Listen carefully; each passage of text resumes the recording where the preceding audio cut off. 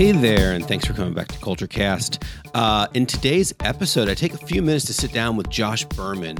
Josh leads our culture enablement at CultureAmp, and really is the guy that's working every day to look at our data and our information and talk to our people and put it all together and come back and help us think about a plan to really create a culture of engagement. And we talk about something that Josh had seen the previous weekend. He made a comment about, and it's around work-life balance and what we praise or don't praise. And it really started an interesting conversation between the two of us. And I said, look, we should get the recorder and go for this because it's really an interesting topic. So that's what we talk about today, tackling the question of should we or should we not sleep at work? Josh, thank you for taking a few minutes to talk with me. I always appreciate your perspective. And for anybody listening, this won't be the first time you hear Josh. I'm sure he'll come back on impromptu things like that. But today really came from a post. Josh wrote a post recently, and I responded a little differently than probably expected. And it brought up a really great conversation. So I wanted to bring this conversation to life. So first, thank you, Josh. Thank you, Craig. You're welcome. The post. What was going on? Yeah. Talk a little bit about that. So I'm a huge college football fan, have been since I can remember. And I was watching the national championship game, LSU versus Clemson. And the commentators were talking about one of the assistant coaches on LSU, and they were praising him because he sleeps at the office 4 nights a week, right? He works so hard. They're really rewarding the hard work. And just, in listening to that, it just really struck a chord with me where, wait, we're praising someone for sleeping at the office 4 nights a week. Is that a good thing? And I posted in LinkedIn saying, if this were any other profession, if a coworker came up to you, Craig, if someone at CultureAmp said, I sleep at the office 4 nights a week, that wouldn't be cool. Why are we praising it in this instance? So that was kind of my impetus for the post. And then you responded. Yeah. So, I saw it. And I think it's almost like my program reaction was supposed to go like it and be like, yeah.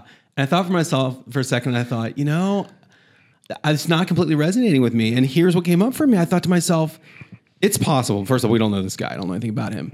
It's possible this guy is living his dream. This is his lifelong passion. He's probably loved football his whole life to become an assistant coach and to know it inside and out, to get to that level, the national. His team's on the track to the national title. He is at the office. He's sleeping there. He's living it. He's breathing it. And is that bad? And it's this deeper thing of sometimes we take instances, and I think there's two sides.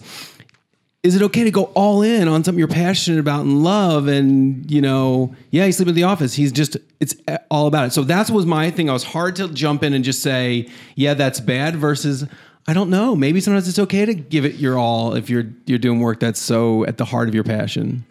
Yeah, I think, what you said just now is we don't know him at all. And I think that is the number one point is, there are going to always be individual circumstances and people, and we can't make mass statements that are right for everybody. I think college football as an industry, right? Coaches work extremely hard and push themselves very hard, and it's an always on job. And, you're typically doing that job because you love it. So it is, there's definitely a balance. And to be honest, I don't know that I feel in a okay position to tell somebody else, that they should or shouldn't. You're right.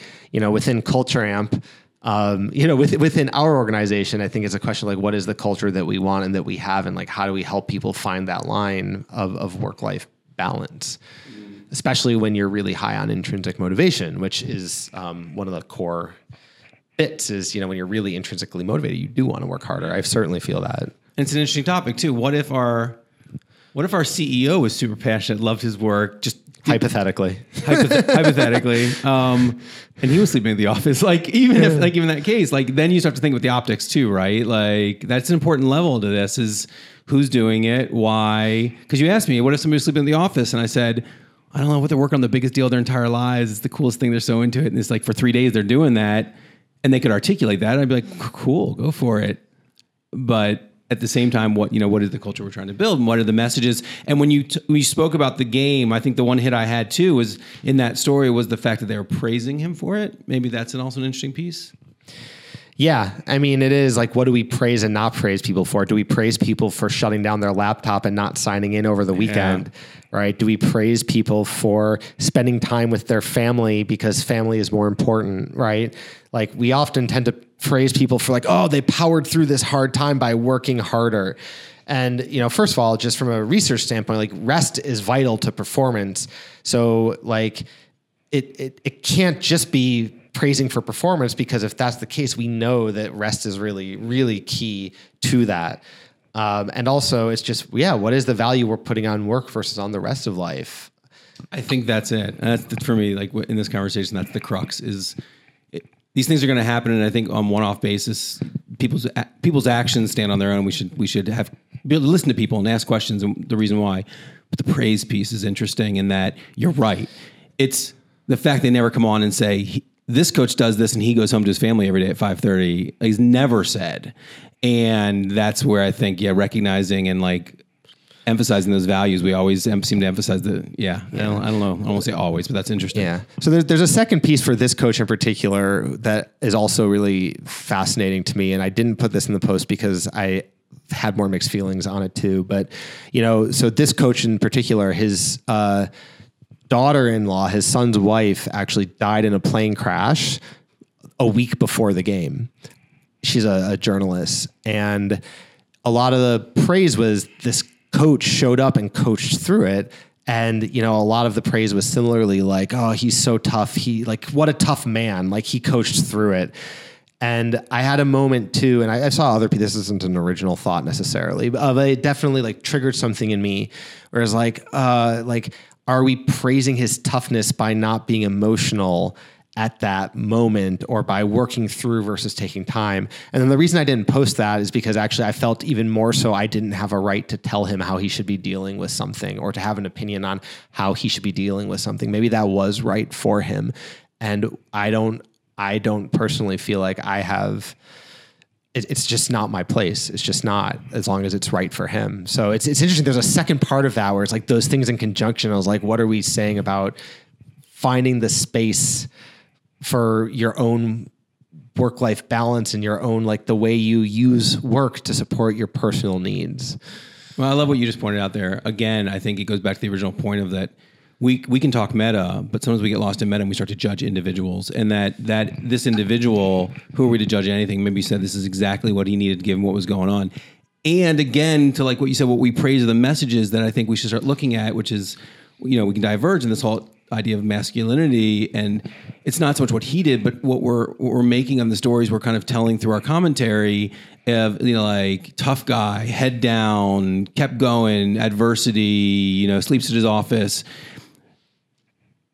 What kind of are we sending messages around this individual, what he's doing, or are we sending messages in general, like what it means to be a tough guy, or what it means to be, hold your emotion at bay? So, I mean, I think that's a deeper, I love that you bring it up, but like when we see these subtle messages and commentary in our society and in our media around, in this case, what it means to be a man, but I'm sure we do it around what it means to be a woman and what it means to be a lot of things. Yeah. So I guess the question, like just coming back to, is like, what is the message like we should be giving to people, right? Like what could we walk out into like around our colleagues at Culture Amp and say, here's how you should manage it, right? Is it really just like, look, like find the right balance for you, and like how can we help you not burn out? Like what is the guidance we should be giving without being like overly prescriptive on what's right for someone else without knowing who they are or what's best for them? So to wrap this up, the question is, should we be sleeping at work? And the answer is, to an individual of one, I don't know. Let's have a conversation. Makes sense for you. In general, is it something we should be praising? And work-life balance is really important, and we should keep an eye on that and be aware of the signals we're sending out through our actions and through our comments and praise. How would you wrap this up? Yeah, I mean, I would just say let people know themselves best and be there to support them, and be mindful of the signals, right? Like really knowing the difference between like when someone is truly wanting to do it versus when, you may be sending unintentional signals that this is the way we work. Well, first, thanks. I really appreciate how much you bring your love and passion for humans and for workplace design to your work, and that we get to work together here at Culture Amp and around, employee experience. So thanks. And you will be back, and I'm sure we'll have lots of topics along the way because I always love our dialogue, and now we can record and promote those. Thanks, Craig. Thanks.